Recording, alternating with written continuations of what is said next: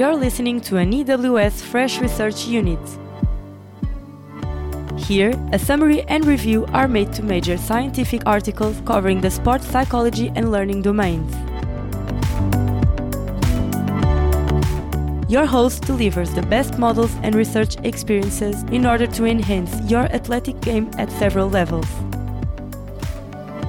Get in a comfy space and appreciate this one.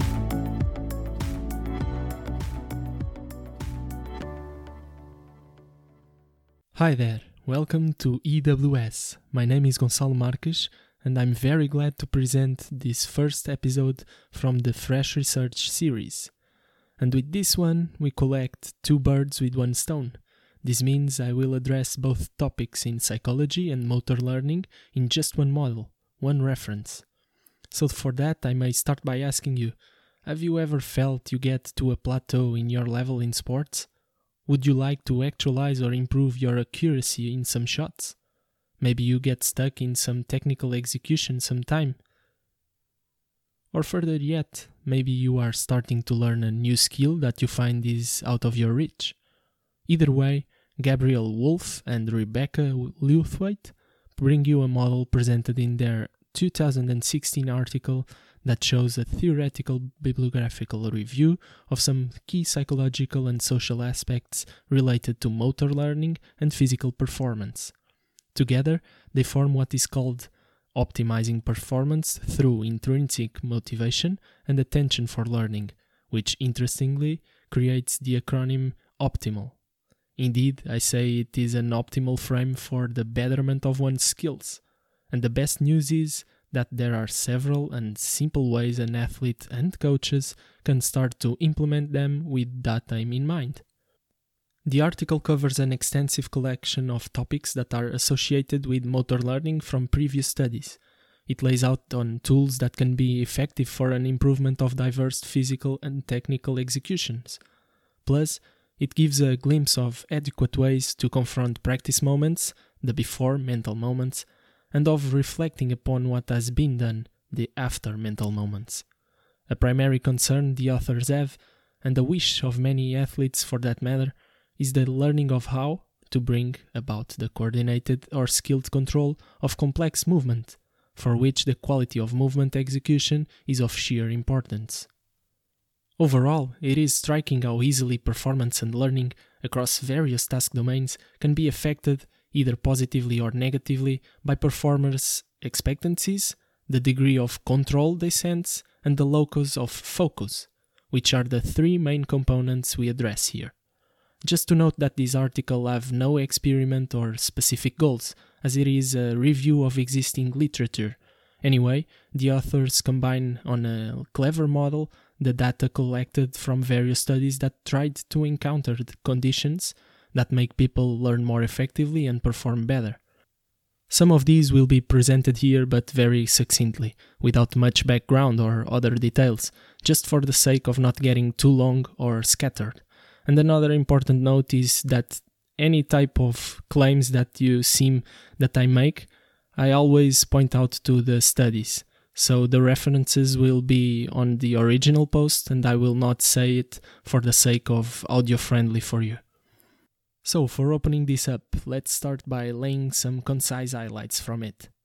First, enhancing the person's expectancies of good results tend to improve performance quality and motor learning. Second, when a person feels more autonomy going to execute something, the more efficient the learning is and the better the performance. On the majority of cases and circumstances, having an external focus, not a bodily or internal one, works better on the performance at various levels. And the way instructions and feedback are directed to athletes or learners of some sort are very important for the results and potential developments attained. These topics point to the main aspects that make the whole of the optimal model, which I will develop just next. We will go along things like expecting success or failure, flexibility of choice, modeling, perceived task difficulty, and comments on performance. First, to make some sense from all of this, let me succinctly explain the theory. Optimal was built concerning many scientific articles, as I said, that were published regarding some psychological aspects involved in motor learning. The aspects included on the Optimal framework are around motivation and attention. More specifically, the degree of autonomy, the polarization of expectancies in the face of some task or game, and the foci, or in other words, the localization of focus when executing a movement or on a task. In turn, the way these characteristics emerge on an individual learning a new task or performing in his sport will either hinder or promote better learning. On the same token, many other metrics of performance are impacted, for example, maximum force, accuracy, reaction times, and positioning of the body, as some results I will share will show.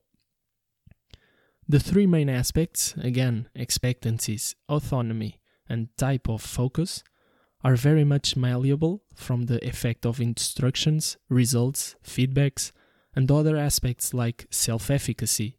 And for those who aren't familiar, self-efficacy is a big concept in research that, in short, means the belief one has in the amount of capability he has to execute effectively in the task proposed. Also, autonomy and expectancies can interact with each other, and the correspondent feelings are very variable depending on previous performances, results, and external circumstances. Plus, there is usually a positive effect among these aspects, meaning they become more optimized with next attempts when good results and feedback occur, while it also tends to be verified a tendency for external focus of execution. The inverse also occurs, but I will unpack those elements further ahead. In this part, for those who are just listening, there is an image schematic of the optimal model on EWS website that Gabriel Wolf, one of the authors, have sent to me, so I will leave the link in the description if you want to take a look. Well, this may be starting to become quite some terms to grasp, so let's clearly define them, starting by autonomy. Very much related to the core need of autonomy proposed by Deci and Ryan in their often referred self-determination theory, which also includes competence and relatedness, but more on that in other occasion, on these two components. Autonomy, it's a need to actively participate in determining one's own behavior. As the name implies, it is the degree of autonomy a person feels while performing or going to perform something. It touches on a desire for humans to be casual agents of one's own actions and be in harmony with one's integrated self. For the expectancies, this isn't referring to other unrelated expectations from the task like social ones, neither to expectations of what wrong could occur during the task. Expectancies here refer more to a range of forward-directed, anticipatory or predictive cognitions or beliefs about what is about to occur and the result that will be produced. Enhanced expectancies then mean the anticipation of rewarding properties that are significant for the fulfillment of needs and desires. This also includes those that are likely to satisfy a successful outcome on his terms and the psychological need of competence. The hypothesis for this to be associated to higher quality performances is that self-efficacy is increased here, and that we humans, again, tend to act more efficiently when future prospects provide a sense that positive outcomes will occur. With that in mind, it's likely that we reunite more resources of various sorts to bring these positive outcomes to fruition. And as for that third element, the type of focus, well, while performing a task, a person can focus on internal factors or external factors. Particularly for the internal part, they talk about having a self-focus. This is the one where the individual pays attention to the body sensations and imagine what to do with his body, the exact movements to produce. As for the external part, they talk about a focus on the task goal. And here, the individual takes a stance where the attention is on what is going on outside, on what needs to happen to hit intended targets. There's also a tendency to automaticity of movement. Usually there are thoughts that can speed motor learning, focusing on the intended movement effect to produce, for example, or slow it, focusing on movement coordination elements during execution.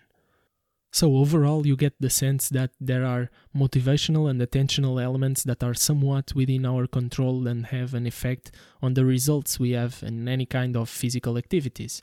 It's a theory, then, that takes into account the social, cognitive, affective, and motor nature of motor behavior.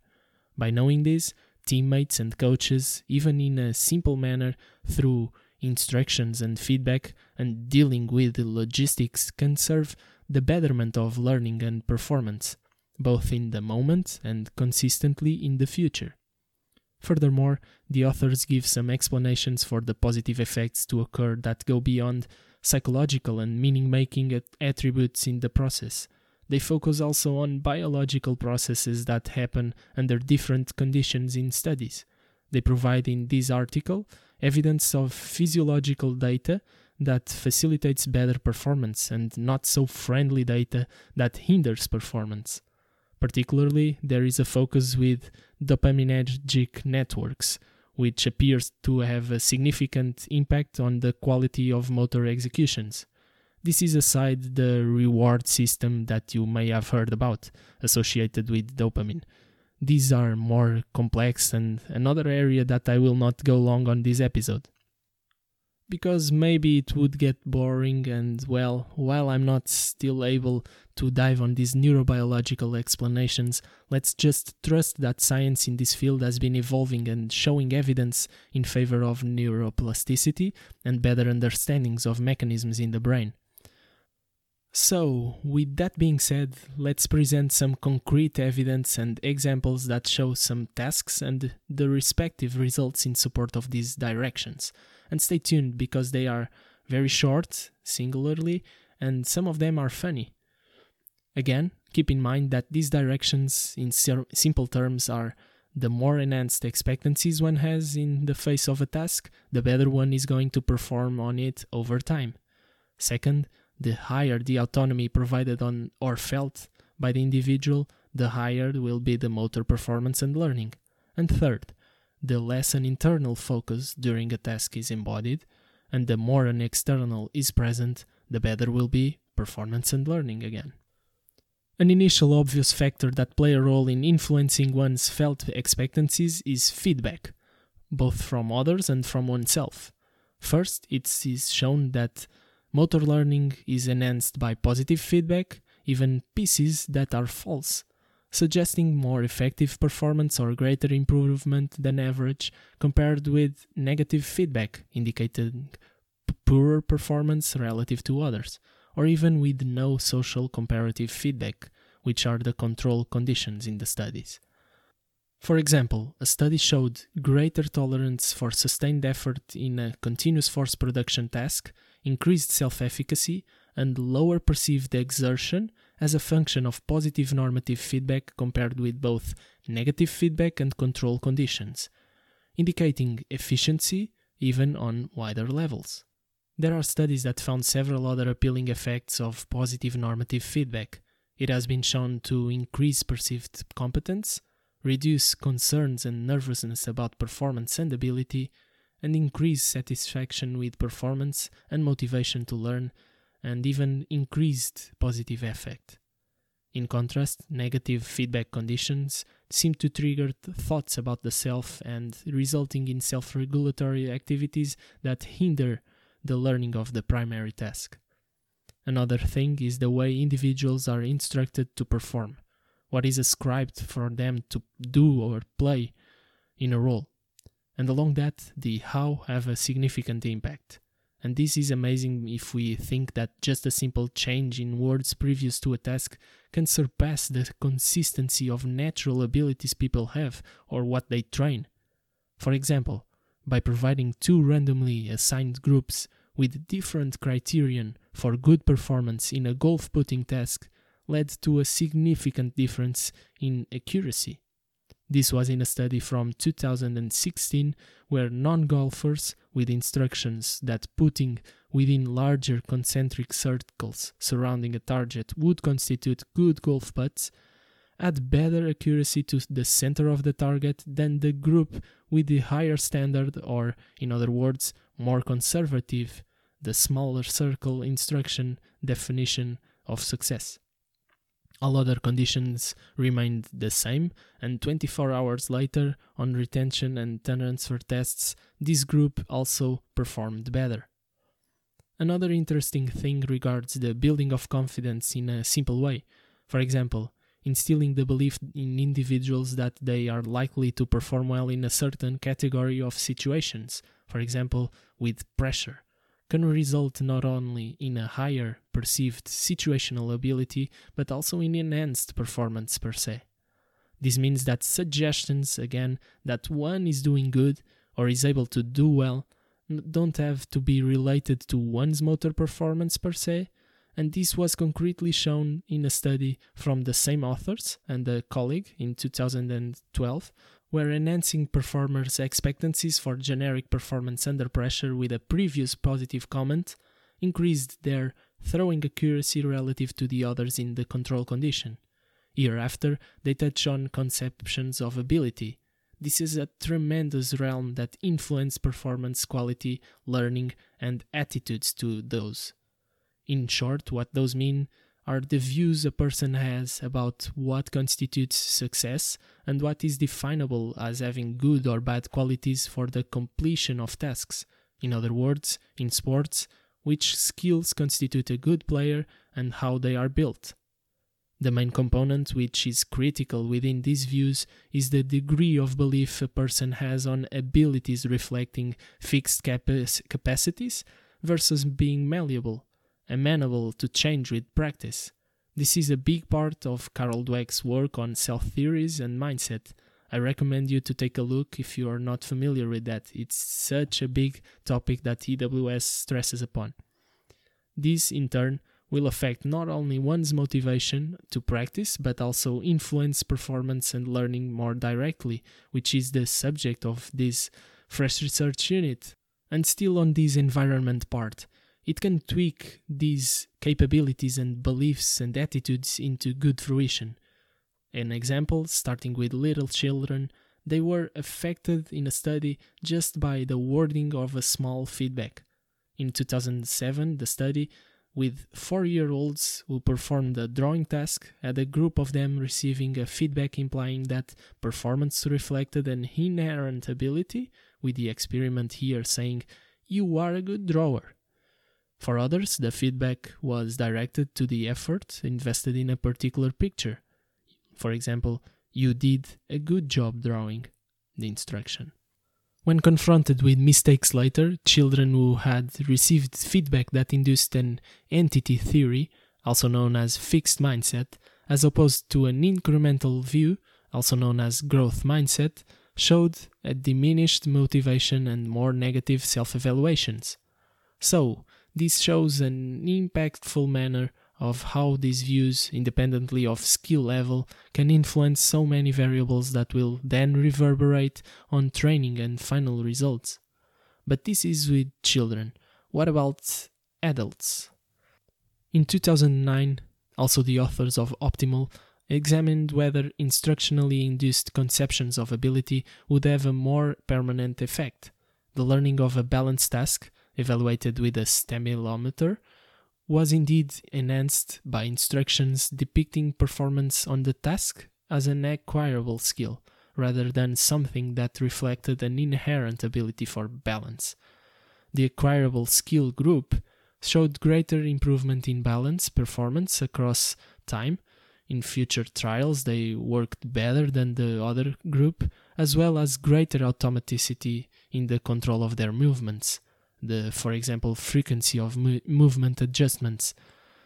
Also of interest was that control group participants without ability-related instructions demonstrated similar performance and learning as the inherent ability group, and were, therefore, less effective and efficient than participants who viewed the task as a learnable skill. In a similar study, the authors measured an increased nervousness before and while balancing, and thus a bigger degree of apprehension approaching the task hindered the learning process. And this is amazing because overall I think many people have this notion that balance is an inherent skill, that you cannot make so much about it. So this is incredible, another case for that. Still on this, more specifically on building that confidence or expectancy part, there is a considerable amount of evidence showing that suggestions given to participants previous and after the task that they can do well because of certain motor or personal abilities can enhance performance results and real learning compared with control conditions. For example, in one study, participants were informed before practicing a novel balance task that active and experienced persons like them typically did well on that task. Compared with not receiving this information, the control group, this simple statement resulted in increased self-efficacy and superior learning. Thus, the general comment on a peer group's performance presumably made the novel and relatively challenging balance task appear less daunting and alleviated concerns older adults may have had, elevating self-efficacy relative to the control group, and performance and learning were also facilitated this way. So, to wrap up the expectancies part, these appear to serve a task-readying function, and without them, as the authors observe, we would be merely reactive and not proactive, without predictive mechanisms that prepare us for action. More so, studies indicate that expectancies can influence working memory, long-term memory, and attentional capture. Human beings appear to have a propensity to prefer positive information about themselves and their performances, and that can have beneficial effects on motivation and consequential learning and performance. The same goes to external facilitators of self-efficacy, task interest, satisfaction, and reduced concerns about one's abilities. A further note, which is connected with the locus of focus pointed next, is that low personal expectations for a positive outcome may activate these internal and behavioral conflicts or act in the manner of a self-invoking trigger. Again, this is better explained in the further section. And moving on, speaking about autonomy. The paper starts by laying out that besides the autonomy psychological need being satisfied by exerting control over the environment, a biological necessity can also be present. Pointing to various studies, the authors leave explicit the idea that we usually prefer an option leading to choice than an option that doesn't, suggesting here the existence of an inherent reward with the exercise of control per se, even if the choices are sometimes irrelevant in the context of the primary task, which logically lead to more autonomy. Moreover, this segment is about communication, the one aspect I think can be most usable. It shows evidence talking about the ways in which task instructions are worded, that is, whether the language is autonomy supportive or more controlling by the superiors. Autonomy supportive has been shown to influence motor learning in a better fashion. For example, in a study where learners were given control over the use of physical assistive devices on balance tasks, learning was enhanced relative to the externally controlled use of those devices, the yoked group. More interestingly, in a previous similar study that presented the same task, there was no findings of any advantages in using those poles, those assistive devices, for the learning of the task. And this is amazing because it goes beyond the placebo effect as an explanation for this. This suggests that control over the presence of an assistive device can have a beneficial effect on learning, even if that device in and of itself is relatively ineffective. With a similar logic, a study used the premise that observational learning from a role model is an effective way of improving motor skills. So here, participants practiced the basketball jump shot, and a video of a skilled model could either be requested by them or was provided to them at the respective times during practice. After 7 days, when performing again, the group that could choose, also known as more autonomy, showed superior movement form compared with the yoked group, those that were imposed the video. And still regarding the promotion of autonomy or not, this was also achieved by another two manners. First, through the delivering of a completely unrelated possibility of choice, for example, the color of golf balls. And secondly, through instructional language. More examples are given in the paper, but this is just to point out that task instructions where there's more autonomy supportive words versus controlling or imposing ones, even if totally unrelated to the task, have been shown to be positively associated with motor learning too. Therefore, independent of which factor the learner is given control over, the learning benefits appear to be very robust and generalizable to different tasks, age groups, and populations. If you are interested, you can contact us or comment below for more information. Anyhow, I've left also in this website some images of graphics showing some significant and relevant results. And for last in this part of autonomy, it is interesting to think about some reasons the authors laid out for the autonomy support exerting its positive influences. Again, I will not develop those, just pointing out. First, it has been suggested that a more active involvement of the learner in the learning process promotes deeper processing of relevant information. 2. It encourages error estimation. 3. Autonomy fosters the use of self-regulation strategies. And 4. Giving learner control over the practice conditions might be, in a general sense, more motivating. I put references in the text between brackets for each one of these pieces. Moreover, other references to higher task interest and motivation to learn have been found, which I don't make reference here. As for the third element, the locus of focus, the overall premise is that when a person is about to perform a task and during the movements, she would have a better payoff if the attention is directed to the intended effects of the movement or to external relevant elements, instead of concentrating on what to do exactly with her body. A potent explanation that they give for this to occur is from the attentional focus effect that has been explained with the constrained action hypothesis. Again, the reference is between brackets. According to this, an internal focus induces a conscious type of control, causing individuals to constrain their motor system by interfering with automatic control processes. And evidence supports this direction, that an internal focus indeed leads to a constrained motor system, or freezing of the degrees of freedom, whereas an external focus seems to free those degrees of freedom and provide more efficiency. Examples of this are encountered in swing movements and distance of ball in golf, shorter reaction times, and precision and height in gymnast jumps. About the logic and importance of maintaining an external focus, the authors provide a short and fun example showing the ecological importance of it. This comes directly from this paper, and it goes something like this. What does the mountain goat about to jump across a chasm focus on? Presumably, it focuses on the other side of the chasm to which it is jumping. Its motor system seems to know what it has to do to achieve the desired outcome. It is hard to imagine other animals moving affirmatively for food or survival with a constant internal conversation regarding how to move their limbs most effectively. Likely, they pursue their goals with purpose and action, unimpaired by digressions into self-reflection or concerns about how to coordinate their muscles and joints.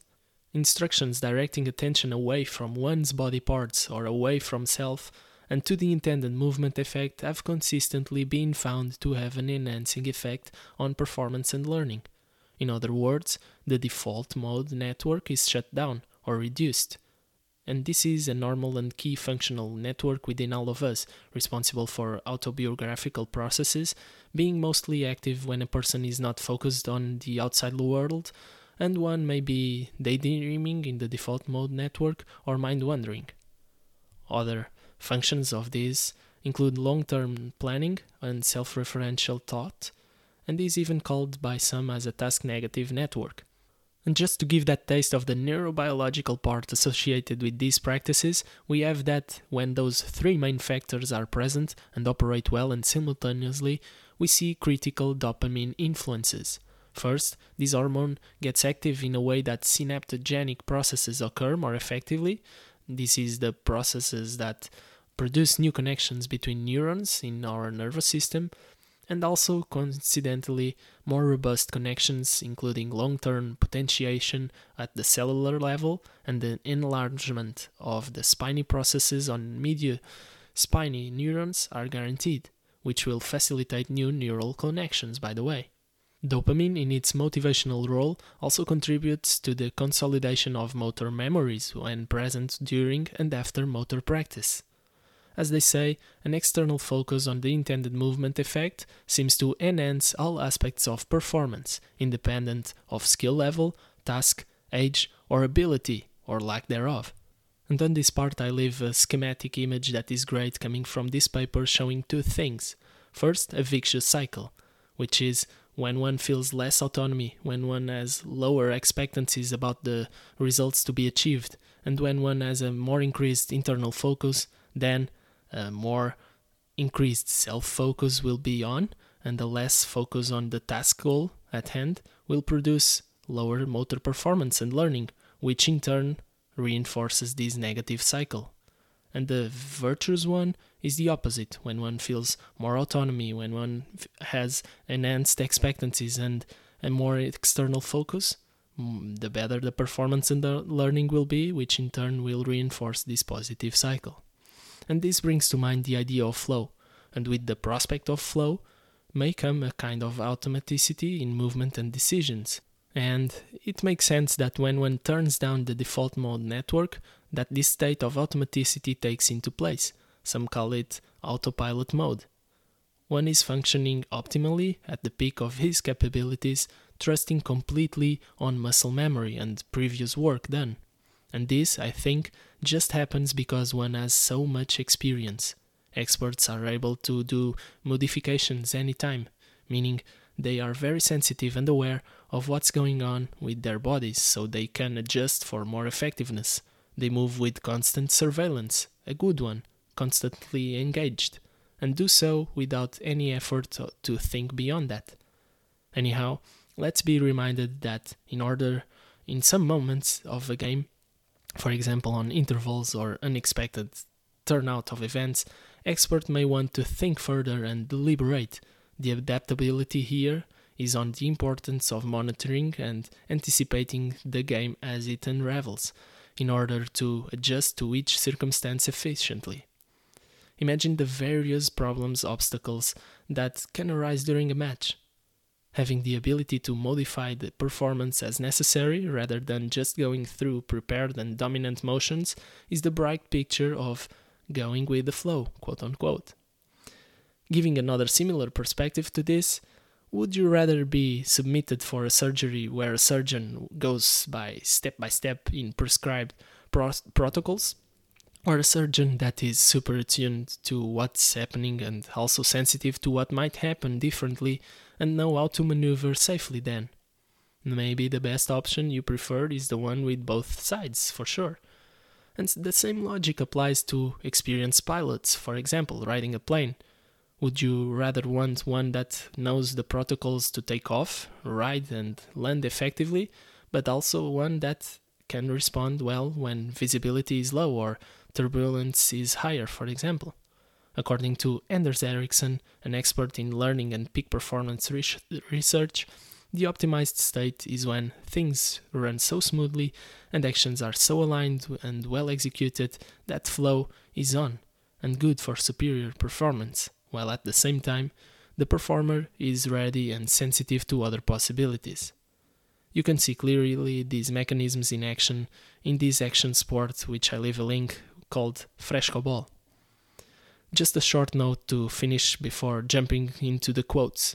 The authors still call into attention other kind of factors that play a significant role in motor learning. For example, variable versus constant practice, or random versus blocked practice, perceived task difficulty, observation and self-modeling, and controlled practice, positive effect, and even perceptive tweaks, like optical illusions. So there's many things to unpack on this paper, and this is just a short review, besides this being a long episode. And this is also why this paper is great to enter, to get in touch and extract value from this field. We can publish more about those topics on the future, in Fresh Research units and in our interviews. If you're interested in some of them, let us know in the comments. Regarding the quotes, let's start it. Regarding an overall view of what was brought here, the authors wondered in the beginning, quote, "We speculate that enhanced expectancies and an external focus propel performers' cognitive and motor systems in productive forward directions and prevent backsliding into self and non-task focused states. Expected success presumably breeds further success and helps consolidate memories." End quote. As for the phenomena of choking under pressure and flow states, other two big topics that can be related with the type of focus, the authors mentioned, quote, "In the former case, concerns, worries, or nervousness in challenging situations can result in a downward spiral of poor performance, ensuing conscious control attempts and self-regulatory activities and further performance decrements. In the latter case, high confidence in one's abilities can produce the effortlessness, automaticity, and task focus seen in effective high-level performance." End quote. Another one around this, quote, "Prospectively, expectancies for personal performance appear to serve a task-readying function. We would be merely reactive and not proactive without predictive and probability-based mechanisms that prepare us for action." End quote. And a concise definition of self-efficacy, quote, "Self-efficacy is an individual's situation-specific confidence or perspective sense that he or she will be able to effect the actions that bring about task outcomes." Just to scratch the surface of aspects that influence one's expectancies and may build self-efficacy and effective learning over time, the authors tell that there are, quote, "effects of positive feedback, including social comparative feedback and self-modeling. Other studies have provided evidence of improved performance or learning by, for instance, reducing perceived task difficulty, defining success deliberately or in positive normative terms, alleviating learners' concerns, or influencing how ability is conceptualized." End quote. An accolade for this reference to Dweck and colleagues' work on mindset, Gabriel and Rebecca tell, quote, "People who believe that motor abilities are relatively fixed, so-called entity theorists, tend to be more concerned with proving their ability, and they perceive errors or negative feedback as a threat to the self, because they reveal a limited capacity or lack of ability. In contrast, people who assume that abilities are changeable or malleable, the so-called incremental theorists, tend to focus on more learning and improving their performance on a given task. They are less threatened by feedback indicating errors or poor performance, and they confront difficulties by increasing their effort." We leave you here in the post with another image regarding an overall view of the predictions of the optimal theory. If you want to check those, they are at ewsport.eu. As for applications and further suggestions, the first and I think main lesson here overall regarding more attentional focus being external and the automaticity part is to trust our reflexes and motor knowledge. Trust the numerous processes being activated beyond conscious control, and trust the countless trainings you had in the past. I think this is of relevance to individuals on a very wide range. Knowing these principles can be very useful not only for taking up or mastering a sport or learning to play a musical instrument, but also for relearning basic motor control after, for example, a neurological damage, on learning to drive a new vehicle, on active gaming, or even using surgical instruments. This is also a great reminder for coaches to pay attention to more of these psychological aspects in training. Often, instructors disregard an enhancement of learners' expectancies, stressing too much only on the technical side. Hence, it's possible they do not recognize and support the need for autonomy and induce an internal focus of attention. Direct consequences of such an approach would be low learner self-efficacy, little or no positive effect, increased self-focus, and limited capacity to focus on the task goal. All the things that I went along in this episode. Moreover, indirect consequences resulting from poor performance or little performance improvement, and learners' perceptions of effort, by the way, might lead to further decreases in self-efficacy and positive affect, increased self-focus, etc., essentially resulting in that very vicious cycle and less than optimal learning I've pointed before also. Ultimately, this scenario may lead to a lack of interest in practicing or learning new skills and perhaps activity avoidance.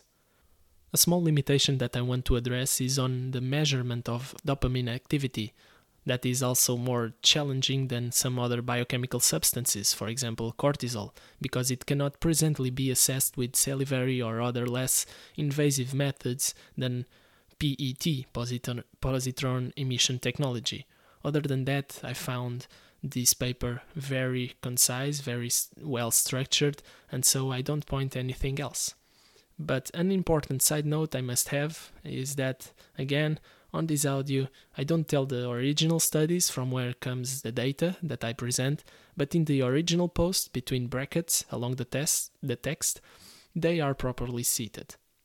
If you want me or any other member to address any particular topic or psychological aspects that touch on what we presented here, let us know and comment or leave a personal message. It would be very appreciated to get a sense of what are some needs and wishes the athlete population have. I should also say that an interview with Gabriel and Rebecca, the authors, is very much possible to happen in the near future, where we can go over these things and dive and talk about other relevant studies and psychological processes that weren't addressed here. We will leave the link in the description below when available. Whether you are an athlete, coach, or professional in any other mechanic field, I hope you take good advantage of what is laid out here and take a look at the post or the timestamps if you want to review something in particular, and share it with someone you think can benefit from Optimal. Until next time, take care. You've listened to a Fresh Research unit. If you want further reviews about this one, go over the original post for more. You can also enter the discussion by commenting or contacting the team at ewsport.eu. See you on the next one.